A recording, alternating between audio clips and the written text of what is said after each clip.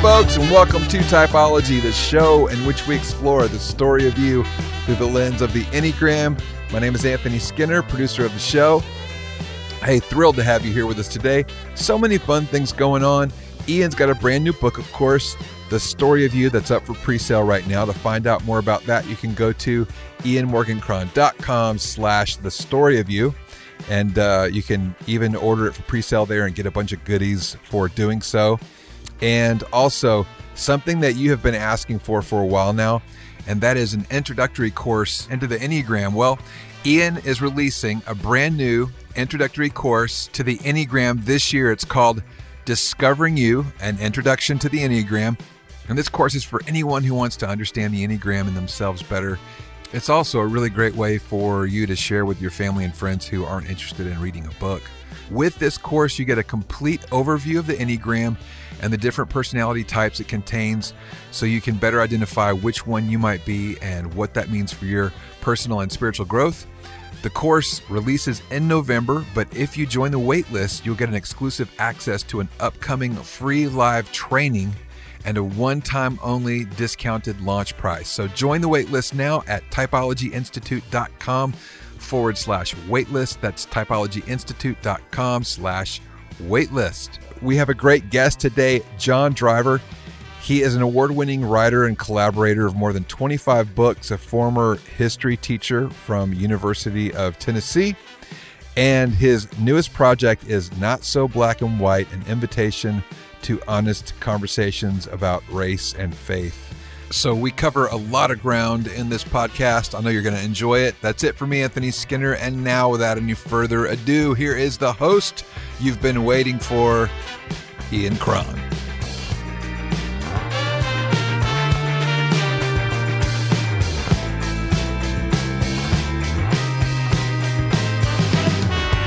John Driver, Counterphobic 6, author of the new book, Not So Black and White, Invitation to Honest Conversation about Race and Faith. Welcome to Typology. So glad to be here. Man, we are pumped. This is going to be a rich conversation. So you are familiar with the Enneagram, and I want to know a little bit about your journey with it. Okay. Well, I was highly resistant, and it was my wife that brought me along. There's this phenomenon in my life that she's always right. And I know that sounds cliche, but in my case, I don't think it's true for everyone, but in my case, it really is true. It's amazing and infuriating. But she began reading up on the Enneagram, and she's a 2. And she began to tell me, oh, you should take a look at this. And I did all of the classic resistances that, I'm no expert, but what I've read, there's a lot of resistances of, well, you can't put me in a box. I'm a pastor and a writer, so I feel like I'm pretty in touch. We're a very feelings-centered family. A lot of articulation and expression of what we're thinking, and kind of thought I knew who I was on the inside, and man, was I wrong.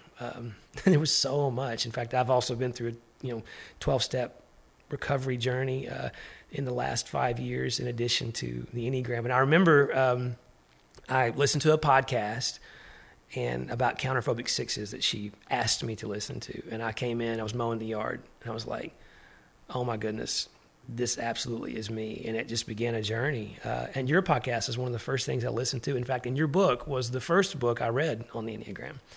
And it was illuminating. And not just in what was going on in me, but to begin to see the people around me differently as well, and to begin to explore my marriage and, of course, my ministry. And I think just expounding that idea that people are not all, good or bad, or introverts and extroverts, but there's a whole lot more nuance and layers to what's going on inside of people. And it's, I have so far to go, but it's a journey that I'm on and excited to be on, because it's illuminated things I really needed to see and I just couldn't see.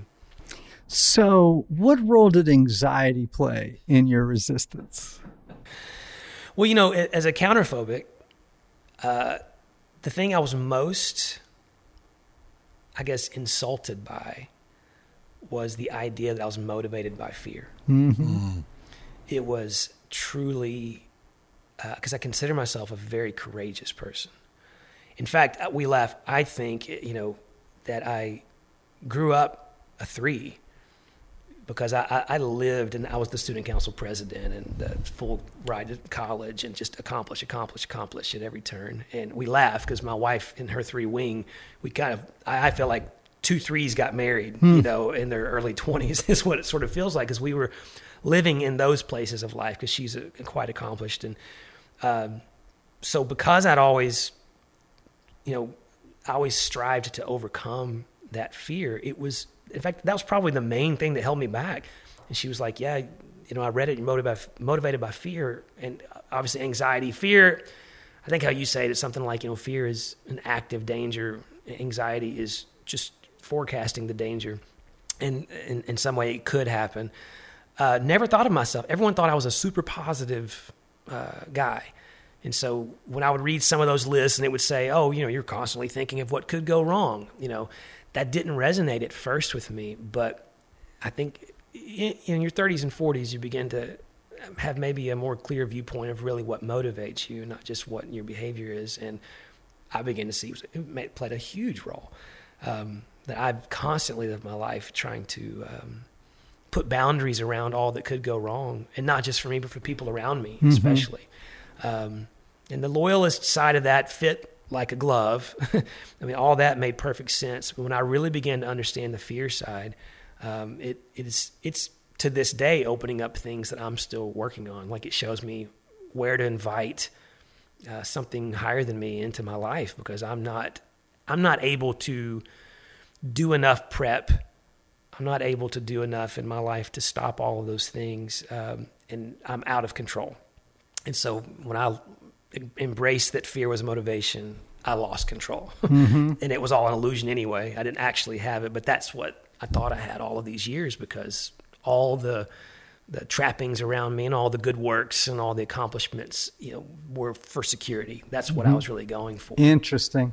So just to kind of take a sideways step, we're both in 12-step recovery, right? Me for drug and alcohol addiction. Don't need to reveal to us what yours is. But the question I have for you is, fear plays such a role in the life of addicts. Like there's a bunch of sections of the big book, man. It's all about the role of fear, the role of resentment, right? But fear plays a really big part. In fact, Anthony, just the other day, I was driving right down here, down 9th Avenue, and I said to myself, because I was going through something with somebody, and I just had this feeling. I was like, I am so tired of being afraid. Like just going through life afraid. But for different reasons than a 6 would, right? For different reasons. But, fear runs through the lives of lots of addicts. And I'm wondering what connection, if any, you've made between recovery and your Enneagram type. Like, how has it helped you? Or, like, have you thought about that relationship? Absolutely. Yeah, tell folks about it. Yeah, I think the Enneagram showed me that I was wrong about who I thought I was. And that was really good news. That I didn't need to be insulted or insecure about the idea that what I thought I knew about myself, it's not that it was all a lie. I knew elements of it. And I think getting into motivations versus behaviors, because again, I'm a 3rd generation pastor.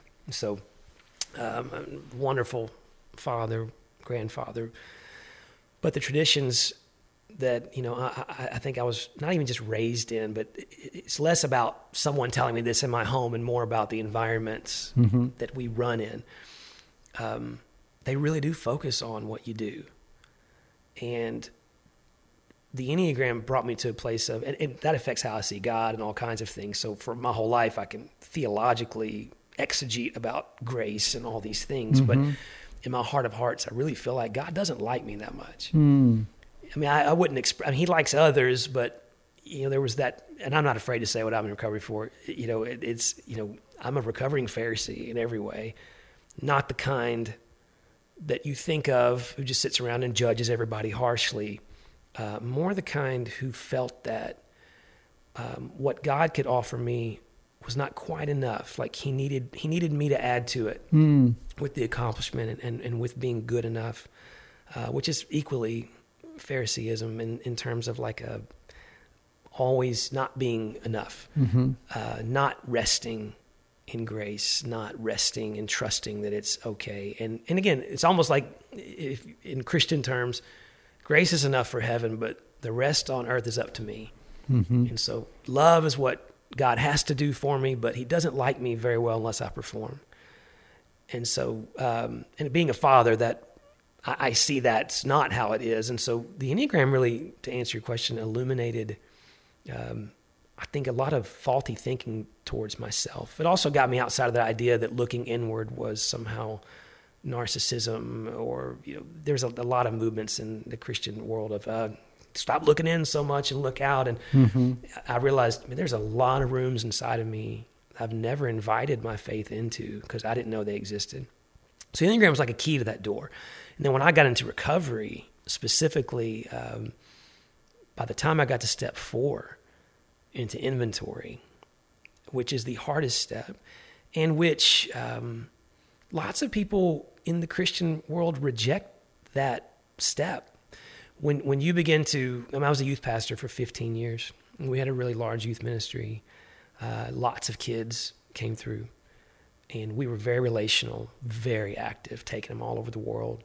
And when that season ended, and I did 50 weddings after that, it was just a constant thing. But I'm reevaluating all the things that I taught them, things I didn't know to teach them that I'm learning now. And when I begin to, in my inventory or in my confession, even as a pastor, and I do this a lot, say, hey, I fear maybe that inadvertently you guys might have been more secure in the love of Pastor John than you were in God. Because as much as I told you about his love, I stayed in motion. I was the guy always performing, and lots of kids, I think, felt that need to live up to that as again, to gain God's affection. So, but when I begin that confession, there's almost always oh, you didn't mean anything by it. Oh, don't be so hard on yourself. Oh, you've been forgiven. And they don't realize they're rejecting a confession because, well, one, they're involved in that story. And if you take off, and I got to be careful, I don't want to remove the rose-colored hue of childhood from people. Right. Like, hey, it was good, it wasn't all bad, all those things. But in the end of the day, they assume I'm feeling condemned by confessing the things of my past, and that's what steps 1, 2, and 3 did. And the Enneagram again unlocks this idea to go, hey, I'm not condemned. This is okay to look at these things. And now I'm dealing with them so I can understand my patterns, and I can understand where I've come from and how I've looked at the world, how I've seen my story in the past. And it's okay. Like it's just okay. It removes that stigma and that condemnation from it to say it's all right to look there so that I can move forward differently. You can't move forward unless you go into the shadow. I agree. There is absolutely no way. And what's ironic is that who's waiting for us in the shadow? Right? Yeah. God. God is has been waiting for us in the shadow. And that doesn't mean that the work isn't difficult. It's just not lonely if it's done correctly, right? And last night, Anthony, I went to a lecture on spirituality and recovery. And one of the people said something really stuck with me. They turned to the audience and they said something like, God is still interested in you. And it kind of threw me back, right? That God is still, like God, I think sadly, so many people, whether they're conscious of it or not, have kind of given up on themselves. You know what I mean? It's like, man, I've been stuck in these patterns for so long.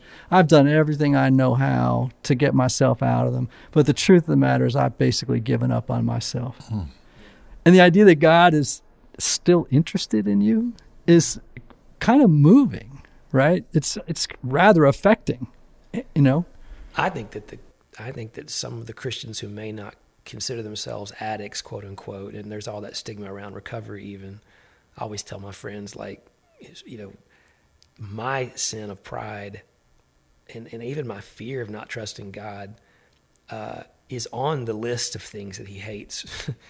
And my friends who are drug addicts, yours is not even on his list in terms. It didn't make it into like Jesus never mentioned coca. So like we reverse that stigma. Like it's okay, right. it's Totally. okay. These are acceptable things. Yeah. These are normal. And to your point, I think that we're just as enslaved Yep. as believers often by that very thing. I don't feel that my father or my shepherd is as motivated about my recovery or my redemption as I am. So it's all up to me. Mm-hmm. And when I think that was what changed for me when I felt pursued, these ideas of, they sound so like a worship song, so we don't want to do them, we put them in cliche places. But when it really became, and I have to challenge myself, I have to read these daily sort of declarations I write to myself every day, because I default. Every morning it seems like I wake up, I don't disbelieve in God anymore, but I go back to the pattern of, this is going to be up to me today. Mm-hmm. And he must be a little disappointed unless I pray enough or do this enough. And I have to be reminded, like, before I ever woke up, like, he was way more interested in my safety. And when I put my daughter to bed at night, and when she's been scared in her life, I'll say, listen, it is my job to worry about your safety tonight. Like, I've already wired all the windows. I have weapons in the house. I've locked all the doors. And trust me, if you're worried about it, I'm 10 times more prepared for what you're worried. Mm-hmm. So you can rest. And taking that and realizing, well, that's really what God, it's not just a sermon. That's really what God feels over me. And I think asking yourself if you really believe that will be the life in Christ. Like, that's the journey of the disciple. It's not just resisting all of the temptations and making sure you don't take certain substances and making sure you say the right things and making sure you go to church. Like, the hard life in Christ is really believing the gospel, because it's that radical of, hey, I'm actually pursued. So I spend my days now. That's the challenge. It's no longer just resisting all the bad, but like, do I really believe in the grace that's that radical? Yeah. Someone once asked me on a podcast to reduce the gospel down to a phrase or a sentence. And I just said, you are loved. Yeah. I took more heat for that than I would care to tell you about, on like Twitter and like not Instagram, but, Facebook. It's like, there was all the, I said, and everything. Oh, and I know what I did. I said, you are loved, and everything else is editorial. You know what I mean? Yeah. And I got, it's almost like it disappointed people. Right. Yeah. Yeah. And I was like, man, Yeah. I'm sorry, but I think my view is at least largely correct. Right. But however people want to run with it, that's fine. So, it's interesting that a lot of counterphobic sixes do have trouble self-identifying as counterphobic sixes in the beginning, because their tendency is to think they're eights, right? Because there's all this power and this go up against power and energy. It's this, it's aggression, right?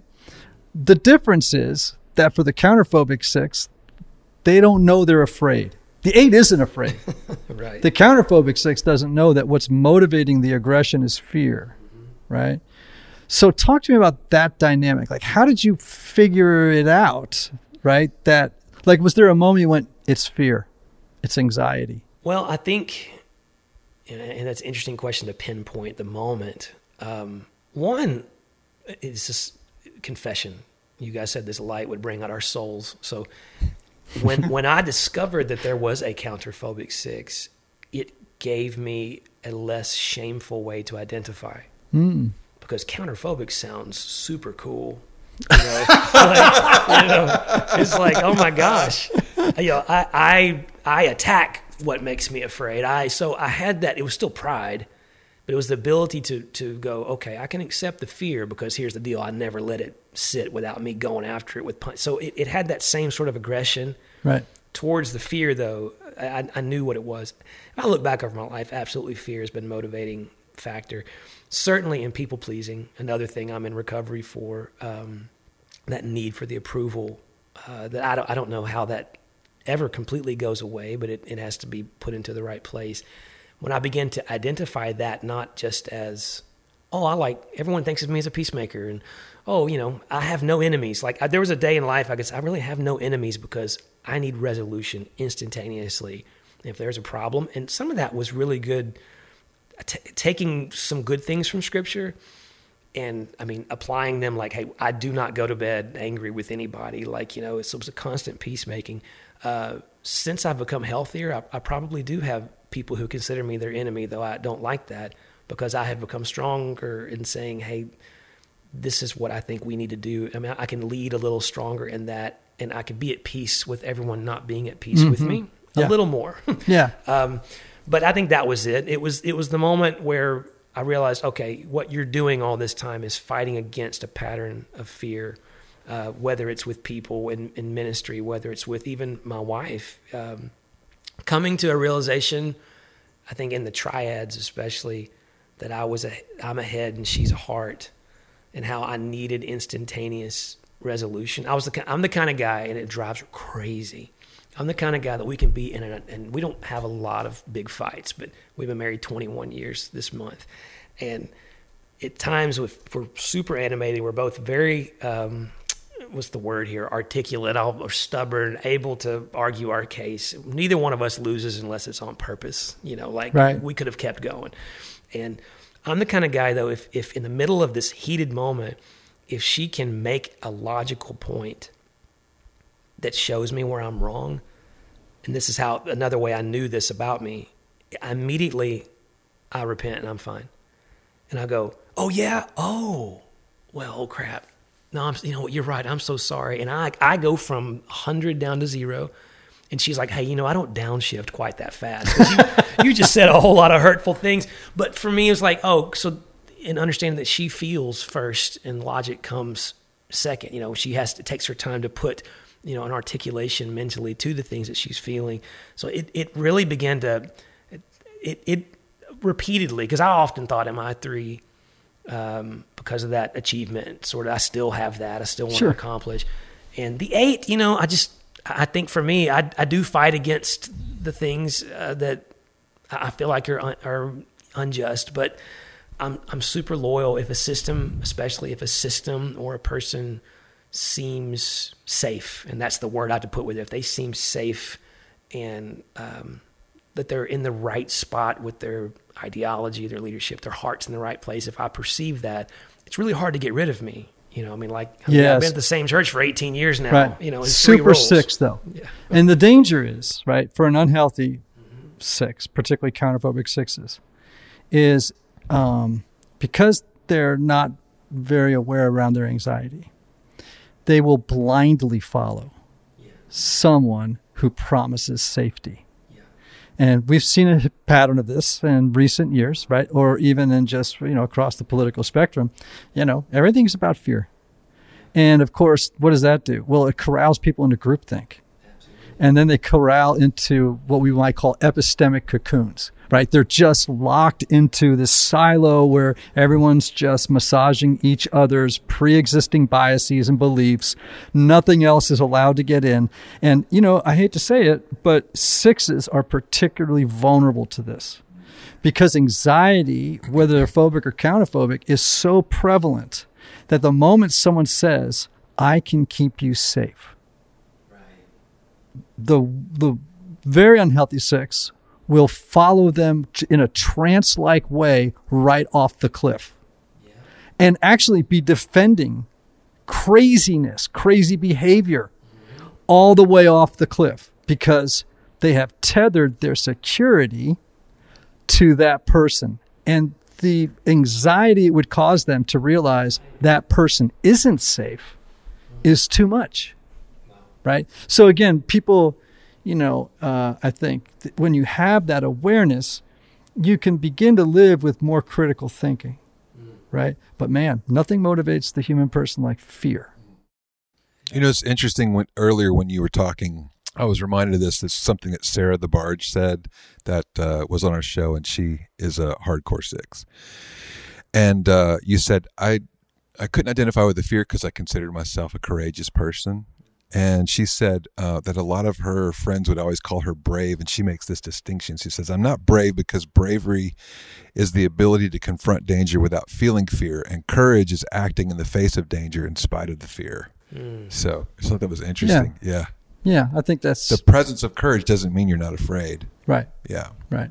Yeah, absolutely. Just watch Lord of the Rings. Right? That's right. That's right, yeah. I mean, that's sort of a wonderful illustration of that idea. All right, you've written a new book, Not So Black and White, Invitation to Honest Conversation About Race and Faith.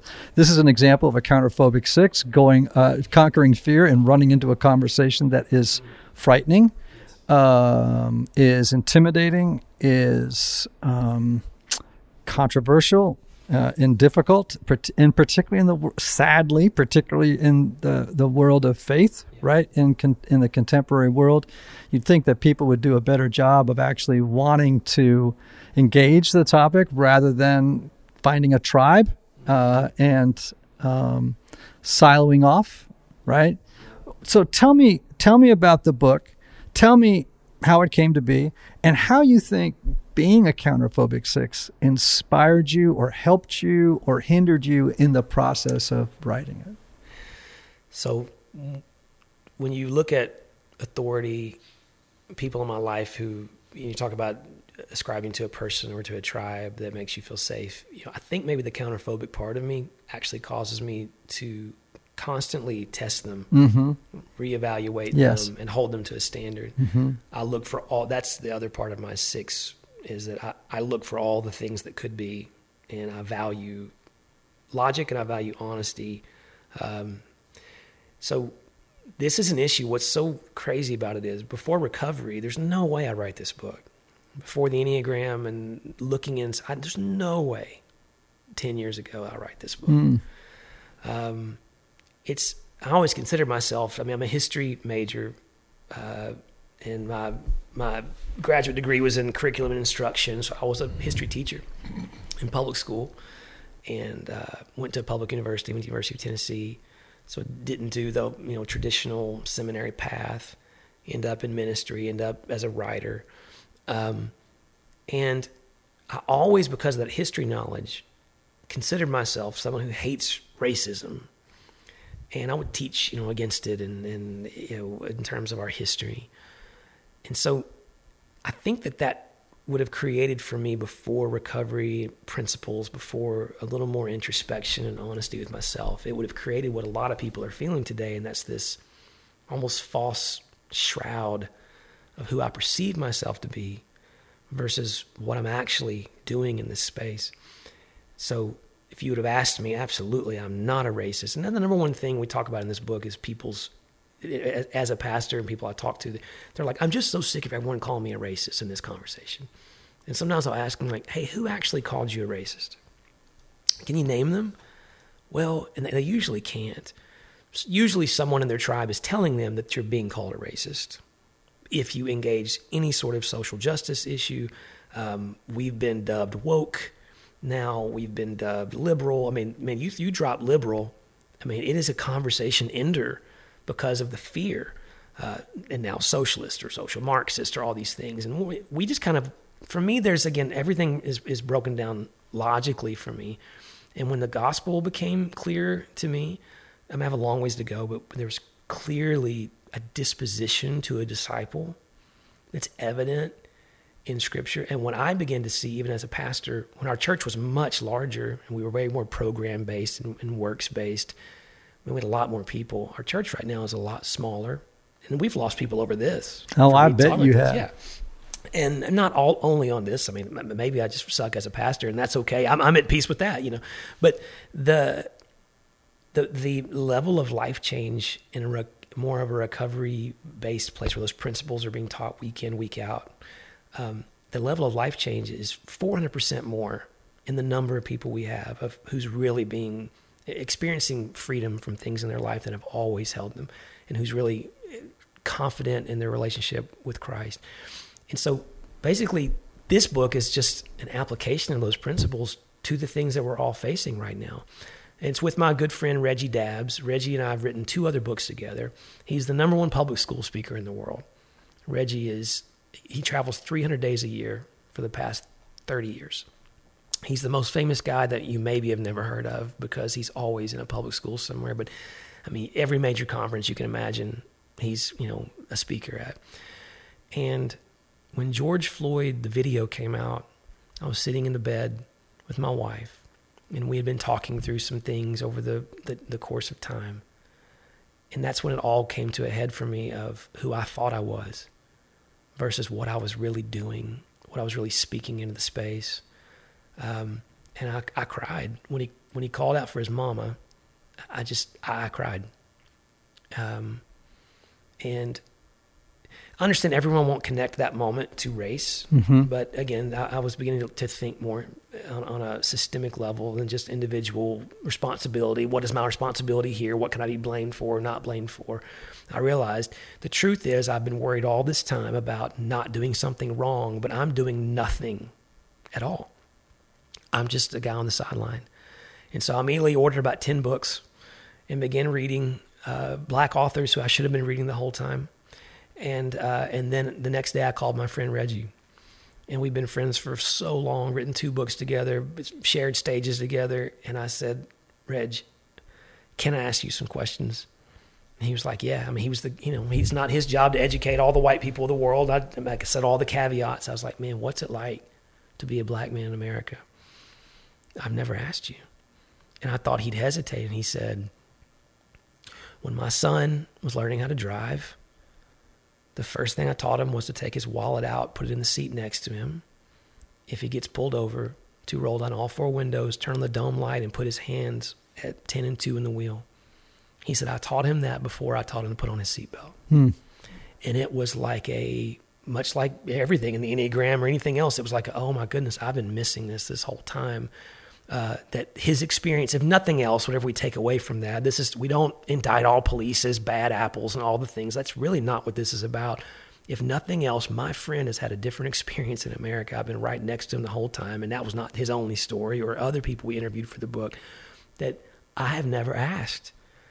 And he said, John, what we really need is white leaders, pastors not cheering us from the sidelines on this. And Reggie's never really spoken out about race. And he says in the book, I'm the first guy that asked him. I was the first guy. And that's not some look at, that's tragic. That shouldn't be like I'm not saying that to elevate myself in that, but just listening to his story. And so we began a journey, not necessarily knowing it's going to lead to a book. And every chapter opens up with conversations we had, real conversations and dialogue. And basically we overlay recovery principles to this topic. And it gets all the way into white nationalism and where we are in our current political climate. But it's more about, and it's a big question we ask, when was the last time you changed your mind about anything? Can you think of a time you changed your mind about anything? I mean, a menu order, anything at all.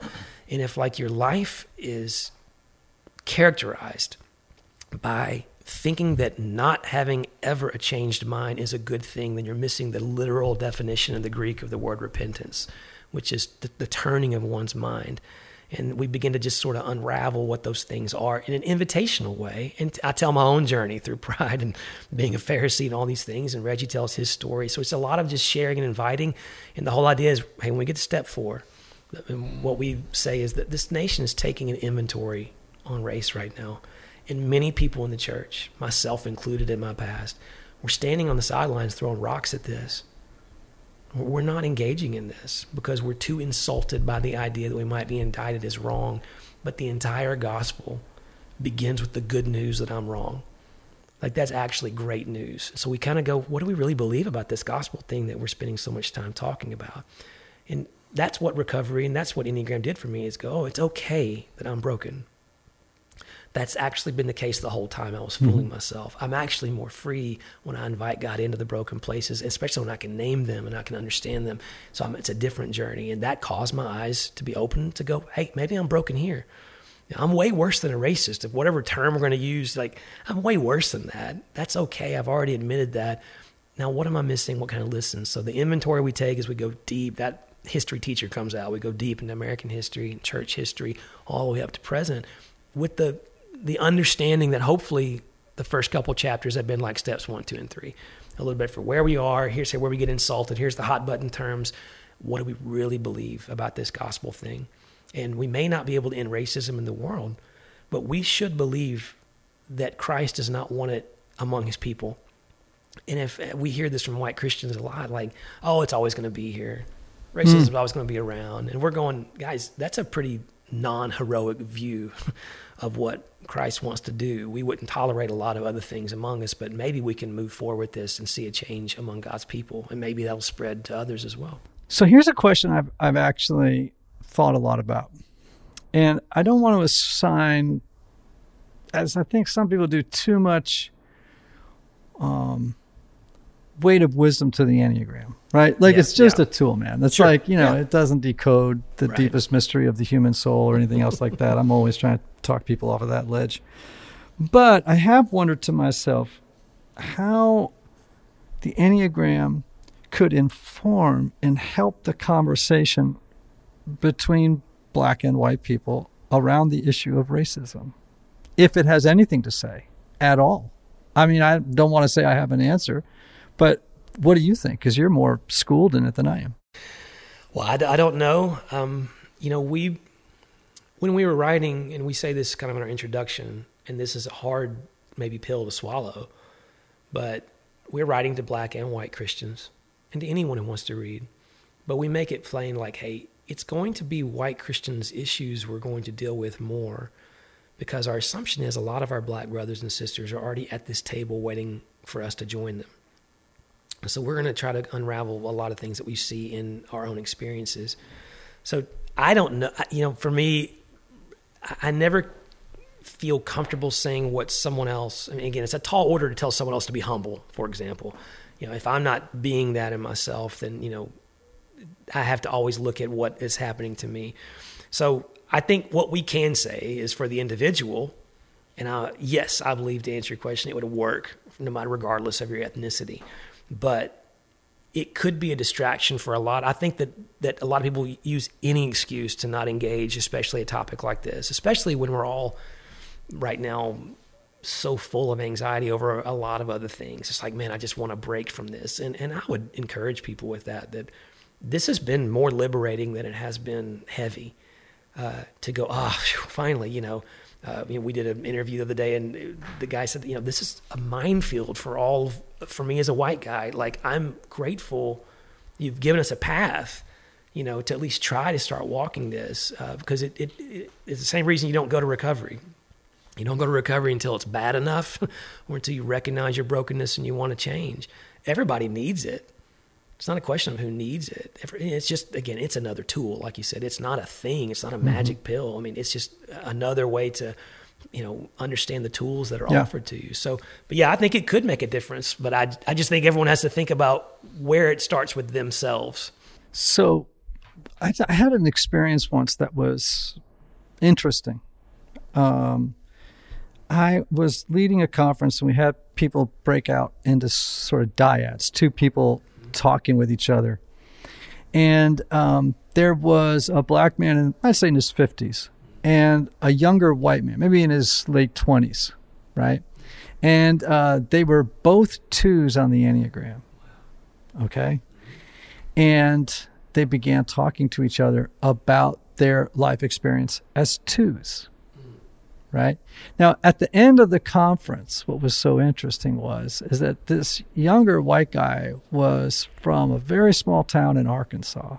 Now, and self-admittedly grew up in a racist, kind of environment, right?